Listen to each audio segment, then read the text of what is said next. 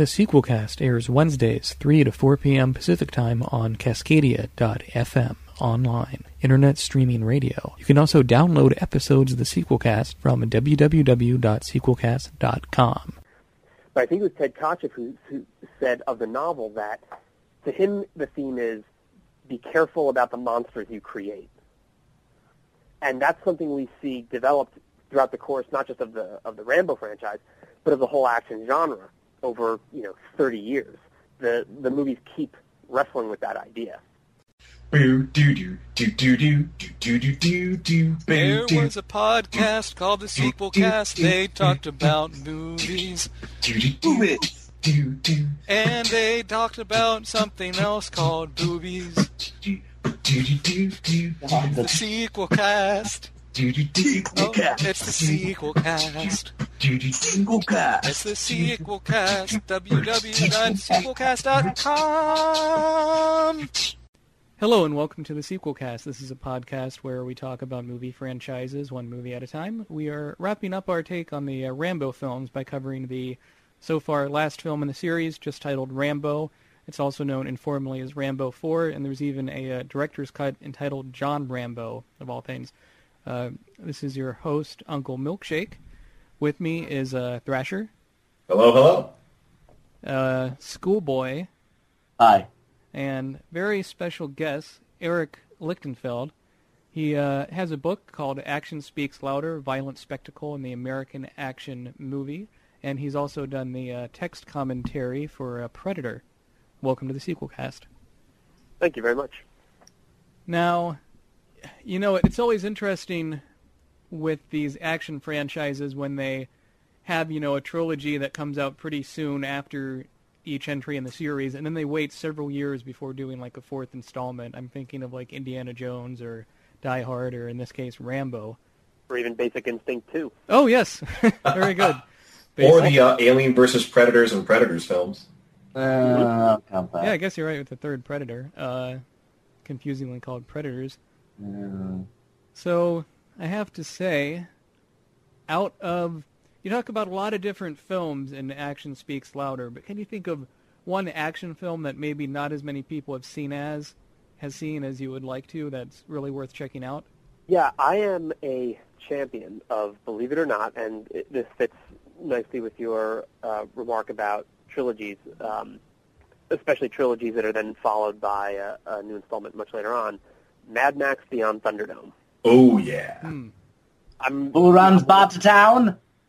No, I'm a really big fan of that movie. I think it's not as nearly as perfect a movie as The Road Warrior is, but I think it's much more interesting and much more ambitious and a really underrated, underappreciated gem. But that's not a crazy violent movie. No, it's not, and it's definitely not as violent as The Road Warrior, and probably not even as Mad Max. It's just, I think, a really beautiful, strange movie with, believe it or not, with something on its mind in a way that Mad Max and The Road Warrior, which I love and which I admire, are really just much more straightforward genre pieces. To me, Mad Max Beyond Thunderdome feels much more personal and, well, like I said, it has something on its mind in the way that the other two don't, without sacrificing, the astonishing visuals and cinematography and wonderful sound design. It's really, I think, a great piece of filmmaking that has never gotten its due. Huh. It's pretty cool. Yeah, a lot of people don't know how to respond to that. I've actually never seen Mad Max Beyond the Thunderdome. I've seen Road Warrior lots of times, and I need to get around to watching it. I've seen the original Mad Max, I think, once. That's like the first one I ever saw. Why? Wow, I'm kind of surprised. I'm sorry, say that again? I'm kind of surprised at Uncle Milkshake, because that was the first one I'd ever seen, and I was kind of like, what is this weird post-apocalyptic, and I don't know what this. I don't know anything about these characters and stuff. He has a cool car and a whistle, and there's a guy in armor, and then hey, it's Tina Turner. Well, the way I always think of it is, in fact, usually people discount Mad Max. They kind of forget about it. Really, people just sort of focus on the first two. It's as if the Mad Max franchise is a trilogy with only 2 movies in it. And the way I always think of that pairing of the second two is The Road Warrior is a perfect movie that's a fairly straightforward vision that's not trying to do anything especially unique. It's just going about what it's doing in a really great way. It's creative for sure, but there's sort of always been a smallness about it to me. Thunderdome, wildly flawed in a way that Road Warrior is not. It's an uneven movie. It's an inconsistent movie, but it is so expansive in what it's trying to do and what it's trying to say, and I really have a lot of affection for it. Interesting. Um, Well, let's talk about Mad Max some more. Okay. Actually, I guess when we cover the Road Warrior films, we'll have to have you back on.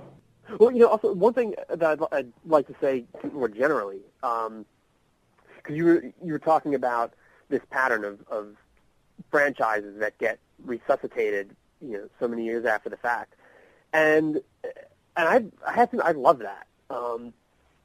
I think there's something exciting about that. Even when we're talking about Basic Instinct 2, something that's trash and ridiculous and all those things.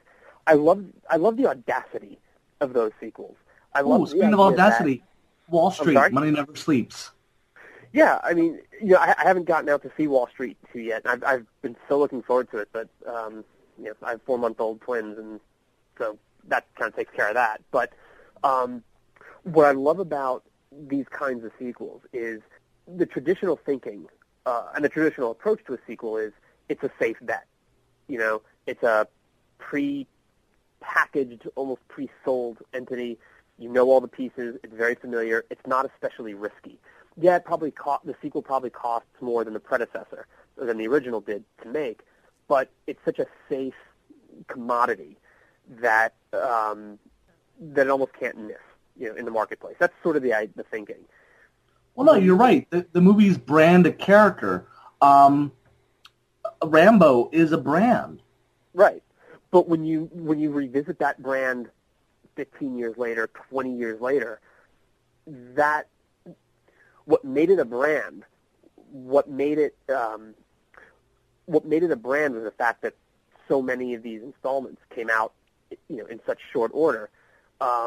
That's what made it safe. When you revisit it 20 years later, it's so ridiculous. There's so much skepticism that whereas the fact that it was a sequel 20 years ago would have been made it a much safer bet, the fact that it's a sequel now might even be working against it. Well, it's almost like rather than counting on the brand being recognized, it's like they're counting on just nostalgia for the brand. Well, that's a huge part of it, and you can't overstate the importance of nostalgia. Who here doesn't want Rambo, a new Teenage Mutant Ninja Turtles movie? I'm sorry? I don't. Who doesn't want a new Teenage Mutant Ninja Turtles movie? I don't want one. well, they came out with that cartoon movie about 5 years ago, I think. And No, but another live action with Corey Haim doing the voice. There's Corey Feldman. I think, but there's a subtle difference there. I think in that and the Turtles, I think, is an interesting case because when you have a Rambo, right, or a Die Hard, yes, these fourth installments are obviously banking on bringing in a newer audience and a younger audience, but they're also banking on bringing in fans of the original. Something like the Turtles, where there's really very little chance that the kids who saw the first Teenage Mutant Ninja Turtles in what was it, 1989, 1990, those people, unless they're bringing their kids, are not going to see a new live-action Turtles movie. And that's my opinion. I could be wrong.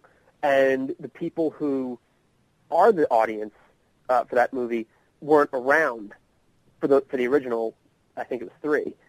They may have seen them on video. They may have seen them on DVD. But that nostalgia factor, I think, it does work a little differently. I think there it's about the audience for the new Turtles movie grew up sort of hearing about the original Turtles movie or seeing them on video and DVD, but not really owning them. And I think that this is their chance to sort of own the franchise that belonged, maybe to their older brothers or their older friends' older brothers and sisters. So I think there's this sense of sort of owning a piece of culture that you missed the first time around. That's pretty interesting. I think with that we can move on to talking about Rambo, which... And stuff blowing up. And Rambo... Rambo did have one of my favorite explosions of the last several years, so I'm glad you threw that in. Definitely touch on that. Rambo came out in January 2008, kind of a weird time to release a Rambo movie. Directed by Sylvester Stallone, written by Art Monturastelli and Sylvester Stallone. And it's difficult to figure out where to start when talking about a movie, but the opening of Rambo with the stock news footage of what's going on in Burma is so divorced from how any of the other Rambo films start that I'm not quite sure what they were thinking. Maybe they were thinking, the person that goes and sees Rambo 4 doesn't know what Burma is. We need to explain to him with news footage. And yet in the movie there's several pretty examples. These bad guys are really bad guys. They're attacking civilians. They're throwing grenades at them for fun. I don't think you need a newscast with real footage to... Well, no, but I think it explains what's happening in Burma at the time, or still is happening in Burma at the time. Well, I think also... there are a couple things... I was just saying that I think also they might have been going for that to give the... As weird as this may sound, to give the movie an air of class, going for that whole Citizen Kane newsreel opening. Exposition without exposition by making it look like news. Well, I think that's part of it. I think that there are a couple of things going on with that sequence. The first is that, unlike Rambo First Blood Part 2 and Rambo 3, Burma wasn't really on the radar screen of the target audience. Like the Soviets. Right. So I think that there was a sense there that you needed to educate the audience a little bit. I also think that while you could have done that in exposition, the stock footage gives it an obvious authenticity, and also this I would say is the second part of it, a justification for bringing Rambo back. But I think that was a really serious represented a really serious misfire and a poor decision. And the reason is that when the Rambo series is certainly the sequels are such over-the-top fantasies. They're practically loony, and the idea of a Rambo 4, with Stallone being the age he was, and after so much time had passed, just compounds the looniness. And this isn't saying whether it was a good idea to make a movie or not, or whether it was a good movie or not. I'm just talking about what you bring to the theater with you. And when you go to a Rambo movie, when you sit down to watch a Rambo movie, it's based on so much fantasy that it's really about escapism. To open it with that stock footage actually made me feel guilty. Here I am sitting. I'm in Los Angeles. I'm sitting in this state-of-the-art movie theater, drinking a $4 bottle of water, and I'm ready to just gorge myself on the most ridiculous fantasy that professional fantasy makers can conjure. And here I am, confronted with with this reality. It really didn't make me feel very good about how I was spending my Saturday night. So I think that was a misstep. But others may disagree. But I think back in the day, they used to do newsreels right before the movie, telling American soldiers were fighting Hitler and like that. Yeah, but those newsreels were much more sanitized. And I mean, I don't know if I want to go as far as to say they were propaganda pieces, but they were. And while they did, of course, have some effect on the movie-going experience, you got to recognize they weren't part of the movie itself. So I think you bring up a good point in introducing them, but I still think that that bringing bringing that documentary footage or newsreel footage, whatever you'd like to call it, into Rambo just wasn't the right move given who the character is and what the franchise. Yeah, I can see that. I mean, maybe part of the idea with having that intro with the news footage was to try and say this Rambo movie is much grittier than the other ones. I think that's a good point. I think that's a very good point. I think that's evident throughout the movie, and not only grittier than the others, but I think I would maybe add to that they're grittier than our kind of sanitized memory of the others, and also that they're grittier than the current crop of action movies. You know, the fact that Rambo is a hard R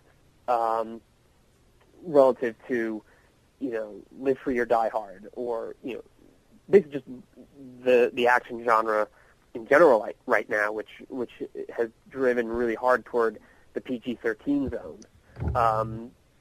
So I think maybe it was to differentiate itself from its predecessors and also from its contemporaries. Sure. I think that's a good point. And although this film, I'm just going to call it Rambo 4 to make it easy. John Rambo, yeah. Was it First Blood Part 4? I guess it's First John Blood Rambo, Return to Hell.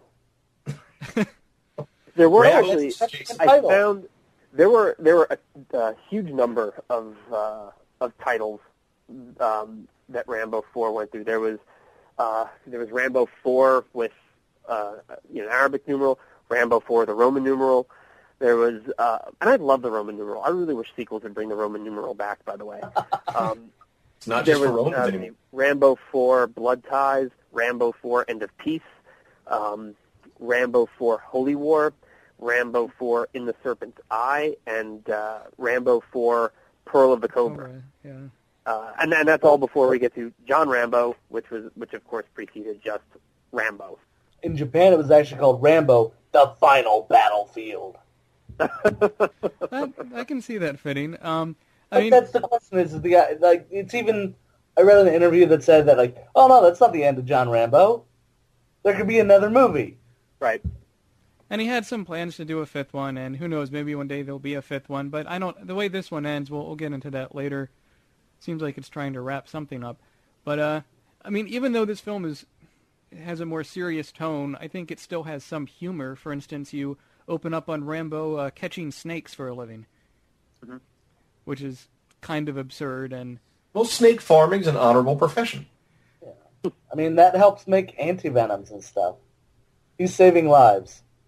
And also supplying Cobra fights. Oh.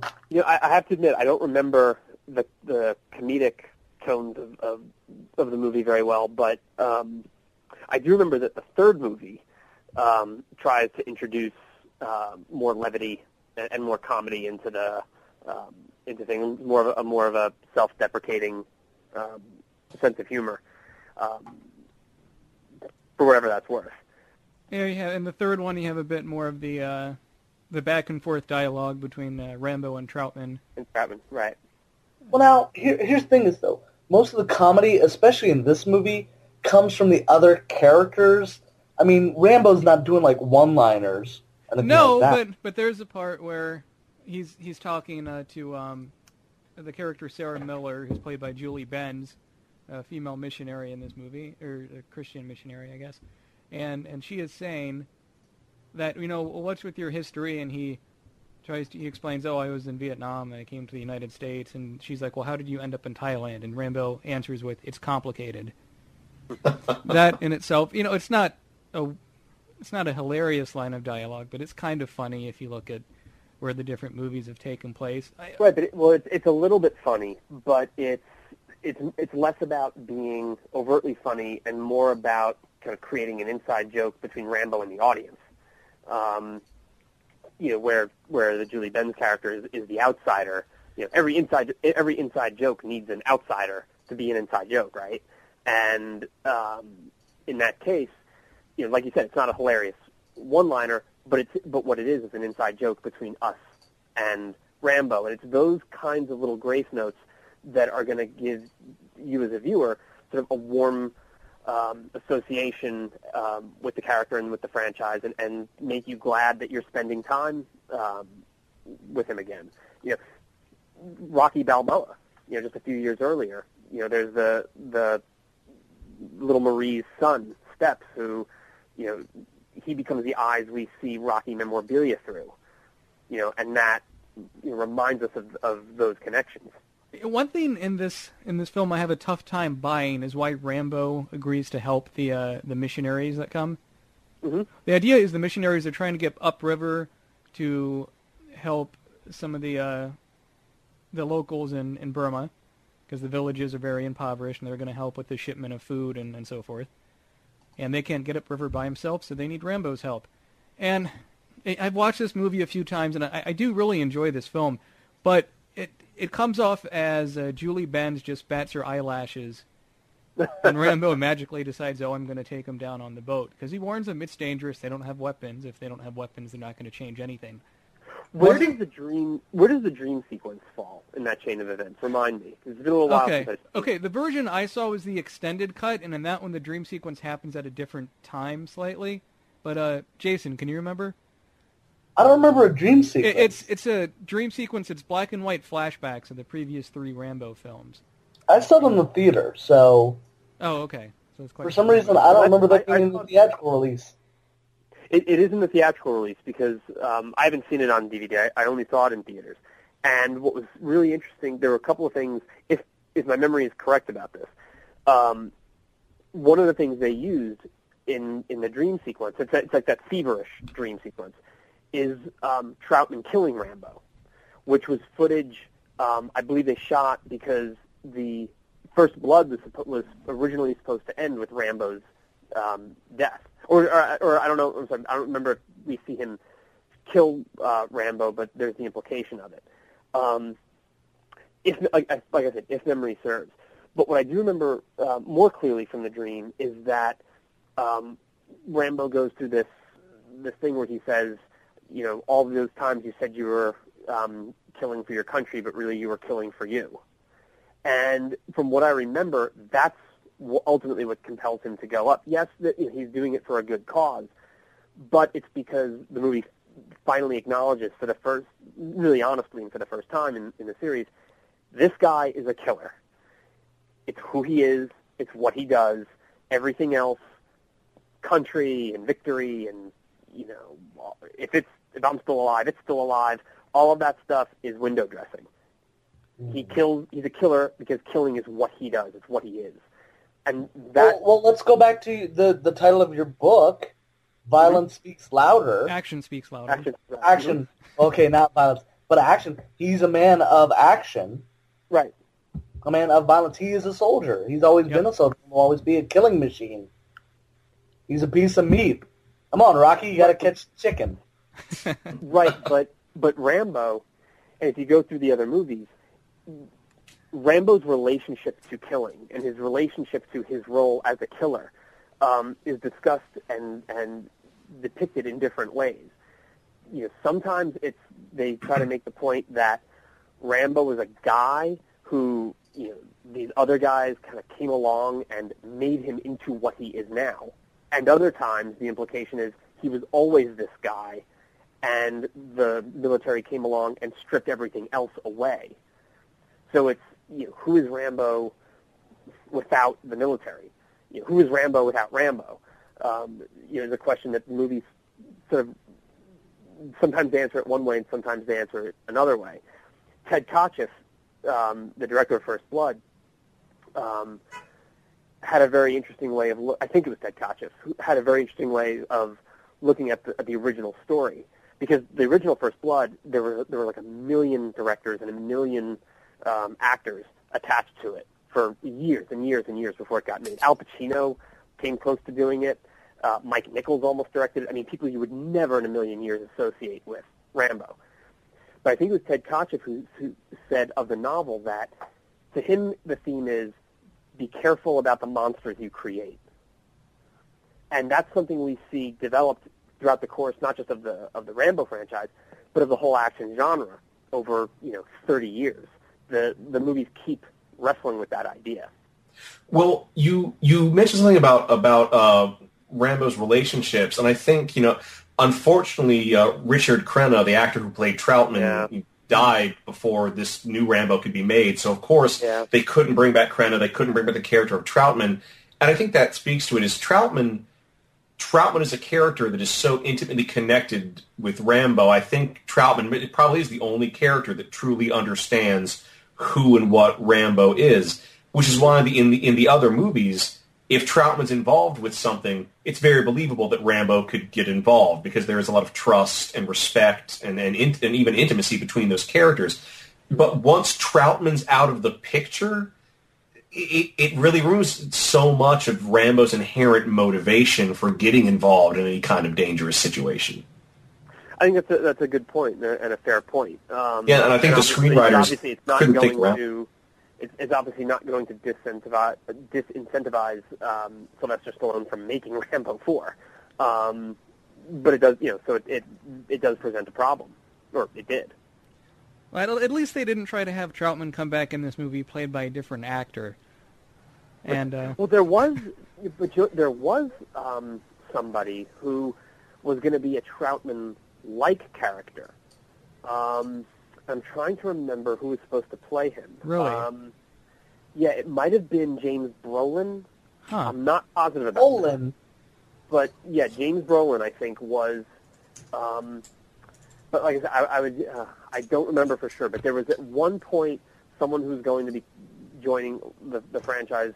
Basically, he wasn't going to be playing Troutman, but it was going to be, another Troutman. Basically. Yeah, it would be that kind of like version. fatherly figure coming to show him to do something or whatever, go save. And instead, really, you have the father, you have the priest, kind of in that kind of role where it's the person asking him to do this, asking him to do this for, I guess, out of the goodness of his heart this time. And the other way, it's like his commander and friend? There's a question mark at the end of that. Rambo is nothing if not a kind of modern mythological character, and in many mythological stories, and not so mythological stories, the hero needs the call to adventure. That can be Troutman coming to Rambo in Rambo First Blood Part 2 and offering him the deal. It can be Luke, come with me to Alderaan and learn the ways of the Force or whatever.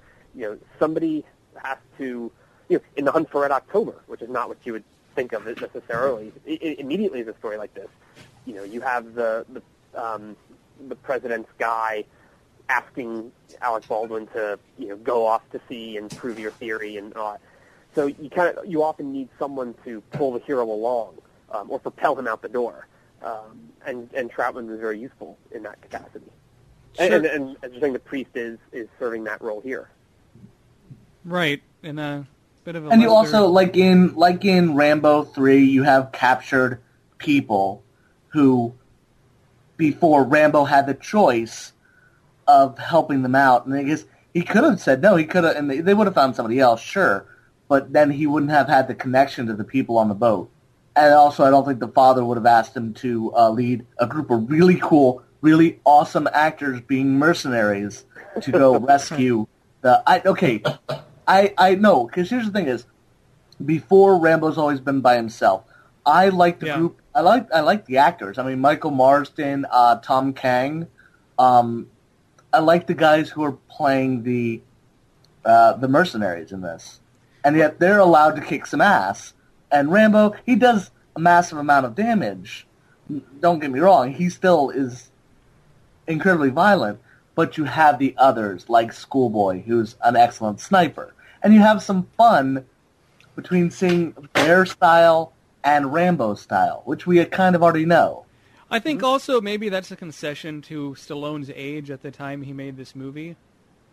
But I do have to say one thing: Stallone's body in this looks all right.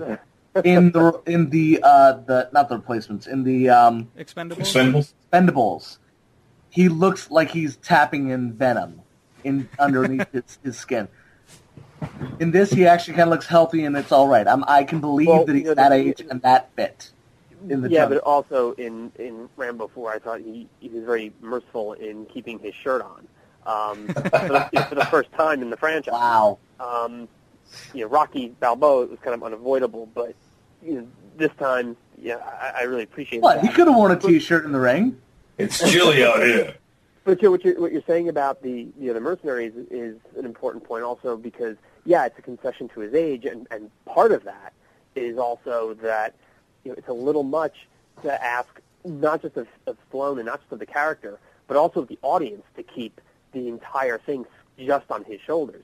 And for the same reason, you have Shia LaBeouf in Indiana Jones and the Kingdom of the Crystal Skull, and you have Justin Long in Live Free or Die Hard. These franchise reboots, at least some of the big ones, are bringing in bigger cast or younger co-star to kind of spreading the wealth around a little bit to make it a little more relevant to the younger audience and a little less ridiculous. Are we saying they're tenders? Are they, I guess, helping out the old guys? Say that again? They're the crutch? Is that what we're saying? I don't know that I would go as far as to call them a crutch. I think they're a device. Die Hard was 19 years old when Die Hard 4 came out. The franchise had passed a lot of its target audience by, at least theatrically.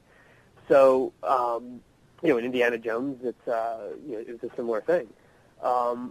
So, I don't know that I would call it a crutch, but a device to a bridge. Call it a bridge between this older franchise, this older character, this older star, and the younger audience that is still going to be very important to the box office. Well, there's also the sort of I started referring to it as the franchise escape clause, where if they can't get Stallone back for a major part in another Rambo movie, then they can begin the Rambo spin-off with these mercenaries. Right. Yeah, but I don't want to see the Terminator, second look at Indiana the Terminator Jones. franchise. That's exactly what the Terminator franchise did. That's a good point. But with that, really, you didn't have really Schwarzenegger wasn't carrying the last movie. Well, but you had a different actor play John You had a Connor. different player, Connor. If you had had the same actor throughout playing John Connor, then it's the same. It's the clause. You can't just have a new actor. I guess you're keeping the same character, sure. No, but what they've done, but that's the important point. What they did with the Terminator series was the first three, focus on Arnold for the most part. But with the end of 3, the focus shifts to John Connor and Judgment Day, so that I thought even at the time that what they're doing is setting up a Terminator 4 without Arnold, but in a world that is sort of so fantastical. They're going to take it out of the modern day and put it into this fantastical post-apocalyptic world, and we're going to follow John Connor so that they don't need Arnold anymore. So, they sort of made up for the absence of the guy. And that's what you're talking. I like how you phrase it, the escape clause. I do think it's the same thing that they did there. One thing I want to touch on earlier in the movie, I thought there's a really good scene where Rambo is taking the Christian missionaries down on the boat, and they get stopped by a boat of pirates who start screaming at them, and Stallone is telling all the other missionaries to shut up, and he ends up having to kill them. Yeah, dispatch them. And it's an interesting scene because the violence sort of comes out of nowhere in as much as you haven't had that much violence in the film before that point. True, but at the same time, I think I remember hearing a lot about pirates on the Amazon and stuff. That one guy who got his yacht stolen, and I think one of the members of his crew got killed. And the idea was that he was trying to protect the woman, Liz, because she would have been raped repeatedly, then killed. He knows what's in store for her. Guys, you're fine. You're safe, unless one of the others is maybe. But the woman is in trouble. Mm-hmm. You have to save the what's it called? You have to save the virtue of the female lead, or it's like the honor or something. It's a trope. Touching on. I mean, that's going back to that's a trope from American mythology that goes back it's there all through the action genre. It's there through the Western, which precedes the action genre. In my book, I talk a lot about what the action movie inherited from the Western. It's there from the Western literature that preceded Western movies, and it's there in the frontier literature that precedes Western literature. Like the Western novels and writing. It's basically save the last bullet for yourself. Don't let the savage Indian touch the women. The searchers. It's you can't allow the women to be corrupted by the touch of the other. That's our greatest fear. That's it's a terrible thing to have a cultural hang-up about. But it's been part of, as I say in the book, that has been part of American mythology since before there was an America. It's the captivity scenario. There's a brilliant book called Gunfighter Nation about how the Western gunfighter is the archetype for so much of American mythological life and political life and popular culture. And it's very much about this idea that the other takes our women, and the righteous, violent hero goes and brings her back and saves her. And when this mythology really got cooking on the American frontier, it was kind of used as a justification for killing a lot of Indians. And the one man who can do anything about it is the gunfighter, who is a white guy, but has spent time with the Indians, who kind of knows the Indians. As this scholar Richard Slotkin calls him, he's the man who knows Indians. Go back to the Searchers, right? Who is the authority on Indian culture? John Wayne. And he always knows how the Indians work. And that is an absolutely fundamental part of the character of Rambo. He's a white American, but he can fight like a Vietnamese guerrilla.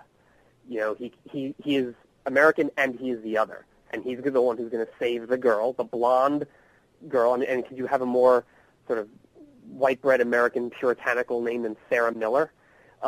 He's going to save Sarah Miller from the corrupting, horrible touch of these other pirates. That's a good point. Although Rambo does stay true to what his mission is, in that he's just taking them around to where the village is and then leaves. He doesn't stay with them. So, of course, the missionaries get kidnapped, and then this is when Rambo goes with the mercenaries after being convinced by the pastor to go and rescue them from the enemy camp. But while I'm sorry, so you're saying that Rambo leaves the missionaries behind, right? Is that what you're saying? Yeah. Sorry. Right. And what happens at the end of The Searchers? What happens at the end of most Westerns? The hero rides off into the sunset, usually without the girl. Because the hero, whether it's John Wayne or Rambo, because he has that part of him that's the other, right? He knows the Indians. He's not necessarily literally part Indian, but he's enough. There's enough savagery within him that he can't fit into civilization. How does Rambo 2 end? Rambo walking off. Even the first one, he's walking off, but he's walking to prison. Well, he's taken into custody. Right. So it's not exactly the same thing, but I think it's consistent with that idea that this is a person who is too savage to become one with society. He and Dennehy don't shake hands, and Rambo doesn't move to Hope, Oregon, and settle down with a family. He doesn't fit. And there's a lot of imagery in First Blood that really makes that point. This is a guy who doesn't fit in this community. Though I'd probably phrase it as, this is a community that does not fit in Rambo's world. Ooh, nice. Hey, let's talk explosions. Okay. There you go. So when Rambo lands with the... Oh, go on. No, because I want to talk about a scene, because, again, it's one of the scenes once he's with the mercenaries go off, Rambo's like, you're not going to survive. They go, and they find a group of villagers being used as mine detectors and having to work in, like, the mud and stuff. And that is actually a really big thing in Burma. There are so many landmines that have been set, and nobody knows where they are. Nobody marked them. They're set as traps. And it's both the fault of the Liberation Army, the guerrilla groups in there, and also the government. because they're each trying to hurt each other, but they wind up just hurting the people. And in this, the people are being used like dogs as just regular tools to find bombs. And the explosions in this blew my mind. I actually felt the tension in my chest, worrying, were these people going to, like, were they going to die? And the guy throws a grenade, and there's just lots of water explosions in this, which really made me think about the politics and what's actually happening in that area. Made me feel bad. I imagine Stallone would be glad to hear you say that. I think the issue of Burma in general is, whatever you want to say about the franchise and the character, I do think, and whatever you want to say about how well served is the issue of Burma by the movie, I think it's pretty clear that the issue is on his mind, or was on his mind. So I think he'd be glad to hear you say that. Because right now, I don't fear the Russians. I don't hate the Russians after seeing the past movies, because those were movie Russians. Yeah. I know this is a movie as well, but it kind of makes me hate the Burmese Peace and Coalition Party, who basically held a military coup since, 1964, 1965? I honestly don't know. I don't know the history that well. I tried to do some research, but... But I think, this kind of brings the conversation back to the stock footage in the beginning. I don't know how much you knew about Burma going into the movie, but nothing. Okay, so then maybe that stock footage did have its desired effect, or at least contribute to a greater desired effect, which was to make you hate these guys. Yeah, no, I mean, I did have to, I was like, why is he attacking these people? I understand that there were people who were getting hurt, but I didn't know about the country. I didn't know, I guess, about what was happening politically. I mean, yeah, it's fine to have some guys in bamboo huts shooting people and torturing people, and you should hate them for that. But you should also hate them because they're doing it all over the country. Mm-hmm. I don't know. That's just me. I didn't want to get heavy there for a second, but like the violence in this really had me caring about the people. I really did want to see these bad people, I guess, blown up, not comically either. I was glad when he was coming up behind people in total darkness and sticking his knife into their throats. Well, one thing about action movies that I always find interesting is, and about action movie violence, is the issue or the role of non-combatants. So to use the Rambo series, Rambo First Blood Part 2, from what I remember, there's very little violence, if any, directed against civilians. You have innocent American prisoners, but they're soldiers. The violence is often contained just between the combatants. An example I like to use is Lethal Weapon. In the original Lethal Weapon, which is set within a city where there are civilians all over the place, presumably, there's very little violence, if any, that involves the extras, right? It's contained between the cops and the bad guys, and by extension, the cops' family. They get caught in the middle, but they're connected to the cops. By contrast, you have Shane Black's The Long Kiss Goodnight, which he wrote and Rennie Harlan directed, where you have a gag similar to what you have in Total Recall, where there's a shootout in a train station, and it's just this innocent bystander gets caught in the crossfire.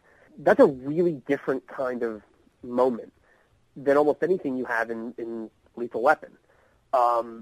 It's different when the innocent bystanders, the civilians, the extras, get killed, especially if it's done savagely, as it's done in Rambo. When the violence is contained just between the combatants, I think it's easier to check out and just treat it like it's escapism and just sort of enjoy the fantasy. I think it's much harder to do that when you have the innocents get caught up in it, which is exactly the point. I mean, that's why it's shocking, it's brutal, it's uncomfortable, and I think that's exactly why Stallone deployed it. He didn't have to. It was a choice. It's also a bit similar to what happens in Rambo 3 when you have the Russian helicopters attack the Afghan village. Yeah. Although in that, it's not... So they are freedom fighters, but so that's they're freedom fighters in Rambo, but they're in 3. But yeah, there's definitely more of a sense of them being innocent, and there's also the whole David and Goliath aspect to that struggle. Yeah, I mean, in that scene, it's not as gory or gritty as stuff in Rambo. It's like we've talked about it before, and even Thrasher will back me up on this. It's cartoonish. Oh, Rambo 3? Yeah. Yeah. Oh, yeah, very much. And 2 as well. I mean, helicopter jousting. Right. Yep. This one, the violence was more realistic. It was palpable. The thing when he jumps onto the truck, and since he's not on the ground with like 2 guns, like firing like crazy, he's on a truck, firing with I guess just not a machine gun. I don't know what it is. It's a Gatling gun? No. Yeah, basically. Well, I don't want to downplay the brutality of violence in 80s movies, but I do think that if you're talking about Rambo and Rambo 3, part of the reason why they're rated R is the scale of the violence. In today's movie making with CGI, the scale of the violence doesn't get you a hard R anymore. So if you're going to go for that R, you have to make up for it in brutality. Because the special effects, I think, with CGI, you have violence on an even greater scale than you used to, but it's much tamer. So you're going to go for the gore. You're going to go for that real. Then also, I mean, as an expert on violence, would you say that we as an audience are kind of jaded? We want bigger, better bangs and slashes. I'm sorry. Could you repeat the question? As I guess, okay, like the audience today is more jaded in our want of like violence and blood and explosions. I mean, frankly, for me, I mean, Rambo 1 wasn't tame. I mean, I should say, First Blood wasn't tame. I liked the way that people got injured, but you didn't see a lot of blood. The falls were kind of fake. The action did seem more real than it did in Rambo 2, which to me felt more, I guess. Over the top. It was over the top, but it just didn't make sense to me. It wasn't shocking. I wasn't shocked by the deaths. I wasn't shocked by the explosions. Because, I'm like, that's what Rambo does. But in this, like, I really was, like, I was taken back by the brutality, and it was definitely it was more realistic in this one, at least. Yeah, well, I think a couple of things. I think if you want to limit the discussion to action movies, Rambo is definitely an outlier in, Rambo 4 is definitely an outlier in terms of how it depicts violence, relative to where action movies generally are today. Our audiences, I think we're not as used to seeing blood as we were. I think that's possible. Are we more jaded? Is today's audience more jaded? The way I tend to think of it is we're less. It's not that we're more jaded about violence. I think it's that we're more jaded about experience. We're more jaded about just having an experience with a character. We're a lot more ironic. Look at the Scream movies. Which I realize are pretty old at this point. And that's a franchise they're bringing out of mothballs. I think that a lot of the way movies are made, I think Michael Bay embodies this pretty well, kind of deadens our ability to just have an experience. So I think the reason why First Blood would hold up is that it's straightforward filmmaking, very, very good filmmaking. It's straightforward. You get to connect with the character. The movie isn't so flashy and jarring that you can't really get into it. I remember seeing Transformers and thinking, I don't know, maybe I'm just too old, but I don't know what experience I'm supposed to be having right now. Michael Bay. We can discuss Michael Bay and his use of explosions and action, but it's explosions, but it's also it's something more fundamental. It's the editing, it's the compositions, it's the sound design, it's how everything is assembled. Rambo, Rambo 4, has an explosion that I love, and it's toward the end. It's when he detonates something, and the explosion is fine. But then there's this little bit where there's like this whirlwind of leaves that he has to outrun, and I remember thinking, wow, that is a really cool piece of business. It's not something I'm used to seeing. It's not totally over the top, and it's not like this assault on my eyes and on my ears. It felt kind of real, and it was cool. It was interesting, and it was contained.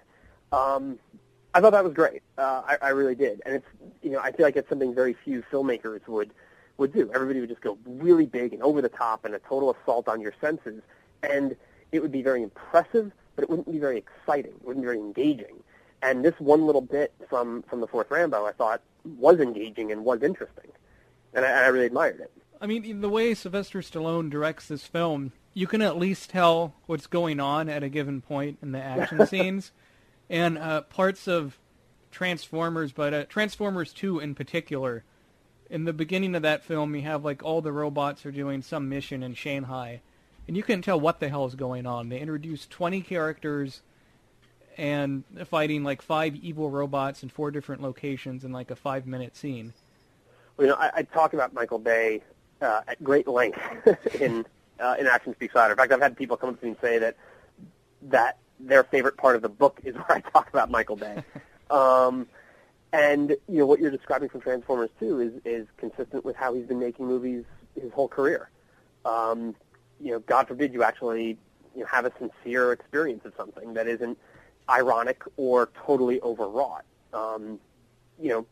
First Blood, he's a person, and I think it's you have this experience, and I think it's unfortunate that as the series goes on, particularly through 2 and 3, it becomes so much more over the top. I mean, just compare, and as you said, cartoonish. Just compare his physique in First Blood to his physique in Rambo: First Blood Part 2. He's so much more sculpted, and he's much more of a cartoon character just visually in the second one. And certainly in the third one. And the publicity materials for the sequels really love to talk about his training and his workout regimens and all of those things. But that's how franchises evolve generally. They go bigger. And it's hard to get them to kind of come back down. And so I think in some ways Rambo is kind of admirable for the fourth one being more contained than the predecessors. Well, what's the final body count on this film? I don't know. It's a lot. Because it has more bodies down. It's probably not just Rambo, but maybe it is. Like it's got to be the most. It's got to be the most he's ever killed in a movie. I've even seen it stated. I just don't know the number. Yeah, I can't find. At the same time, it has more violence from both sides. Not only because you have the villagers being killed, you have the soldiers being killed. You have the mercenaries killing some of the soldiers. So it's not all Rambo. Like we were saying, it's not on his shoulders every death. And also, it could be just that, I think part of it's a function of the running time of the movie, or maybe part of it is just that I'm older than I was. Wait. The running time? Yeah, the running time is ridiculous. It's like 90 minutes or something, but there's like 11 minutes of credits, of end credits. So what I was about to say was maybe it's partly a function of the running time being so short, or maybe it's partly a function of me just being older than I was in the 80s.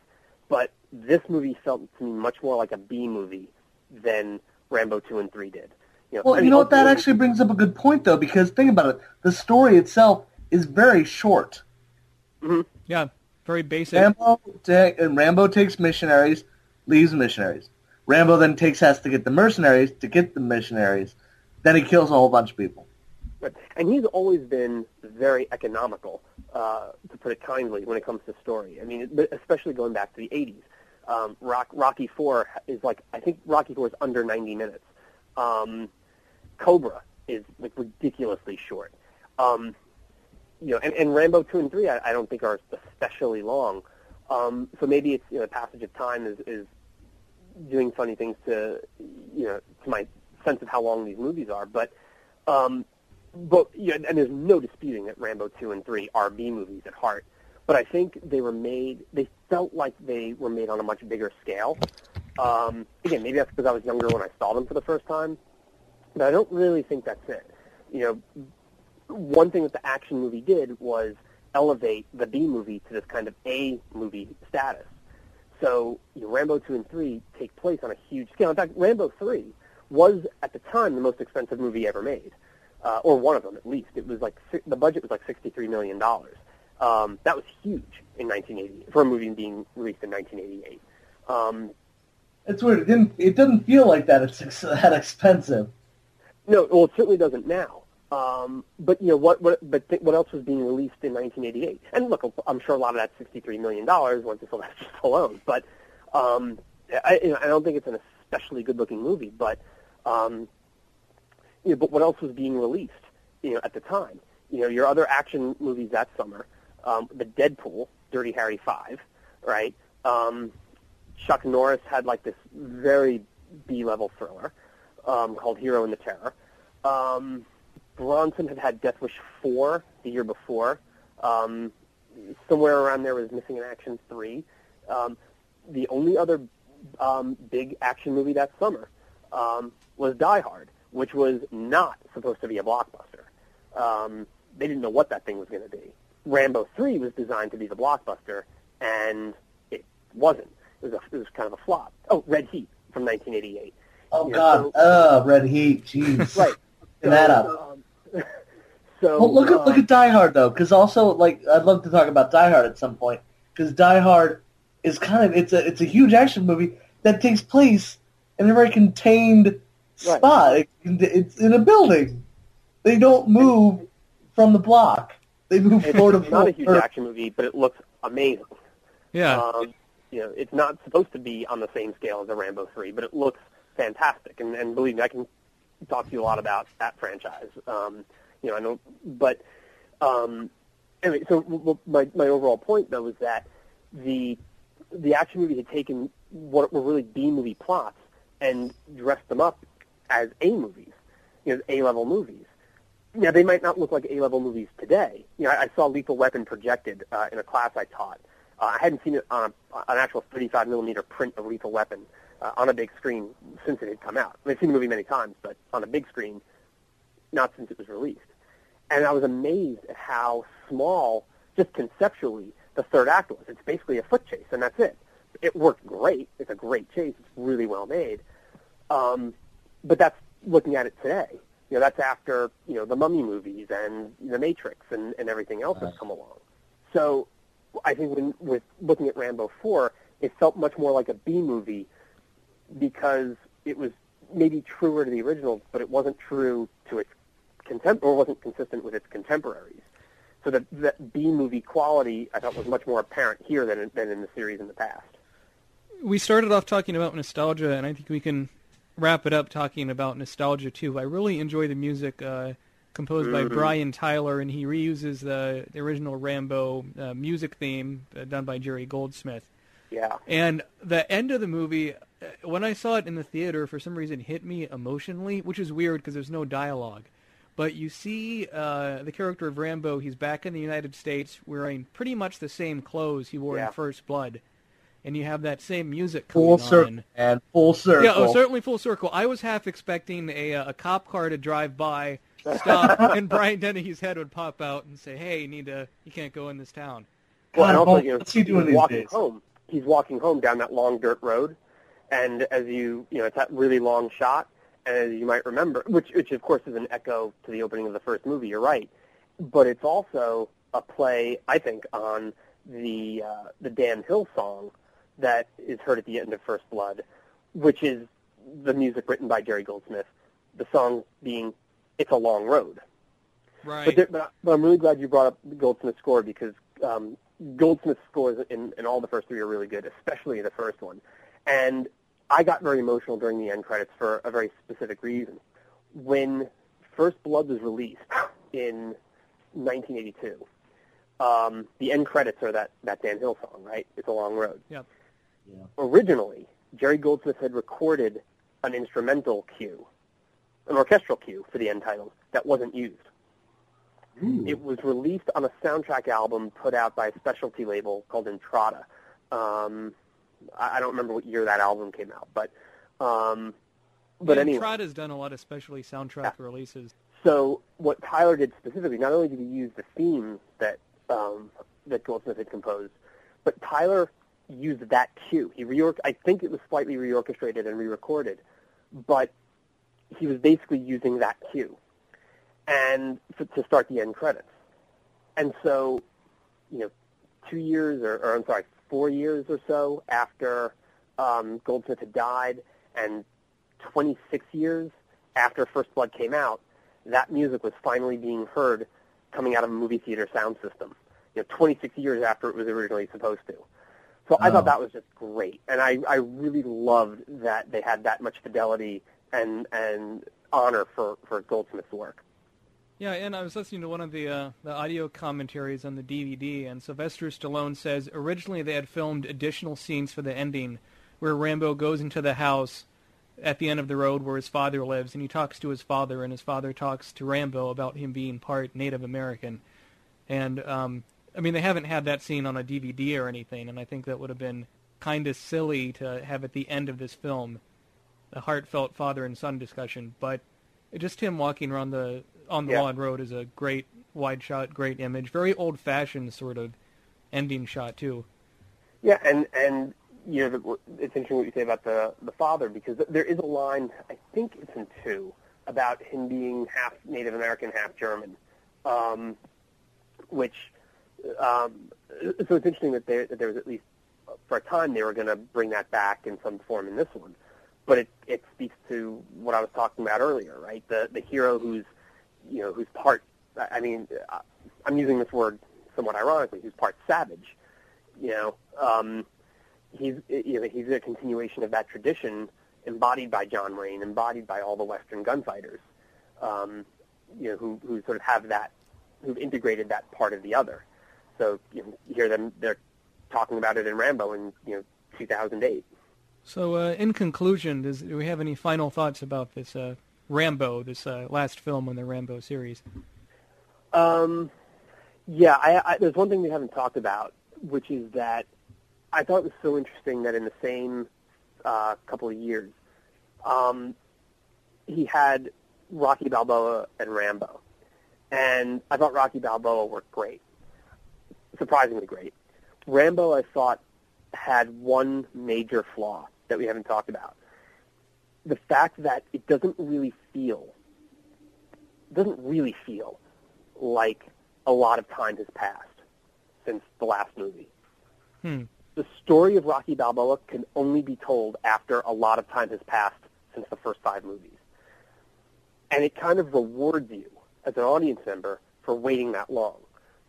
With Rambo, if you take the specifics of the geopolitics out of it, there's nothing about this movie where they couldn't have told this story or made this movie in 1992. They don't reward you for waiting 20 years. And it's just a new Rambo movie. Right, and I thought that was a real missed opportunity. So for that reason, I didn't think it worked as well as Rocky Balboa, but it's, I love it when these characters come back. I love it when like we were talking about at the beginning. I love the audacity of bringing them back. I would say that it's now that they brought him back, it's probably better to let him rest. He looks like he could use it, and I think now it's time to leave well enough alone. But it was nice to see him, just the same way it's nice to see John McClane, and it's nice to see Superman, and all these guys come back. It definitely gives you this feeling of everything is okay again. And I think we need that now more, as much as not more than we ever did. So I always appreciate those efforts.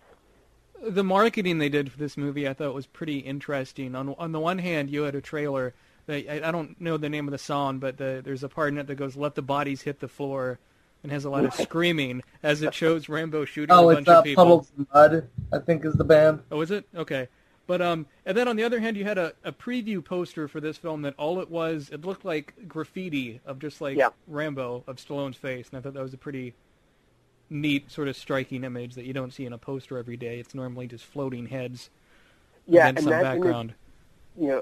that image was not supposed to be on the poster. That image was not supposed to be the centerpiece of the ad campaign. But it is a very striking graphic, and what's interesting is the poster for Rocky Balboa has Rocky with his back to the camera in that, I believe it's in that famous iconic arms raised position, looking out over Philadelphia. Yeah. And those two, what those two posters have in common? You don't have to look at Stallone's face in a trailer. I'm not trying to be disrespectful. I think it's the truth. I'm sure the marketing guys would deny it, but on a poster, you have to linger on that image for as long as in front of it. Whereas with the trailer, it's all happening so fast.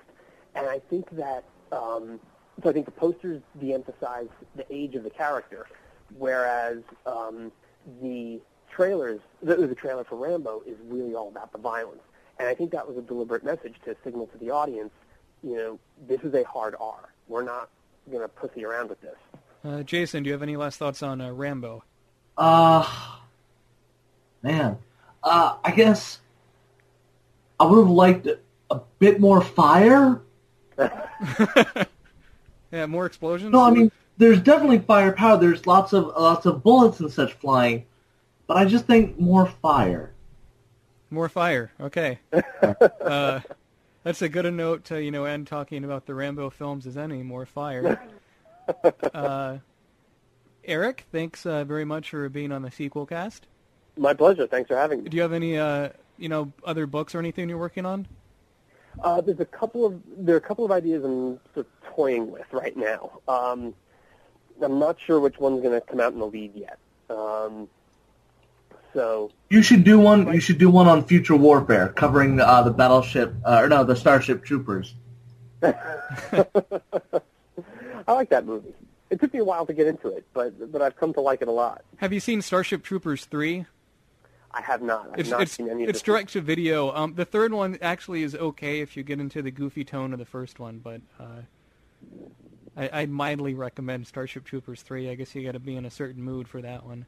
But is there anywhere where people can read your current thoughts on film?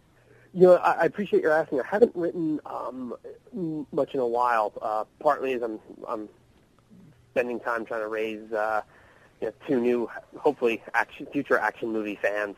So I haven't written in a while, but I will certainly get in touch if I do. Like I said, I'm developing a couple of other ideas and sort of waiting to see which one catches fire first. Okay. More fire. More fire. more fireplay. But as you mentioned, you can see my work on the Predator DVD and also on the Die Hard DVD. As far as I know, all the stuff I did for the DVD is out on the Blu-rays. I did text commentaries and some interviews for the audio commentaries, and those are just a huge blast. So very cool. Yeah, they're definitely on the Die Hard one. On the Predator one, you have to make sure there's a version that's called Predator Ultimate Hunter Edition, and that's the one that has a text commentary. I think there's an early release of Predator when Blu-ray first came out that doesn't have any extras. Does the Ultimate Hunter come in a Predator skull? No, that would have been cool, though. It just has the Predator mask on the cover of that one. Well, Eric, thank you for your time. And thank you. I appreciate it. All right. Have a good night. You too. Bye, guys. Bye. The Sequelcast airs Wednesdays, 3 to 4 p.m. Pacific Time on Cascadia.fm online, internet streaming radio. You can also download episodes of the Sequelcast from www.sequelcast.com.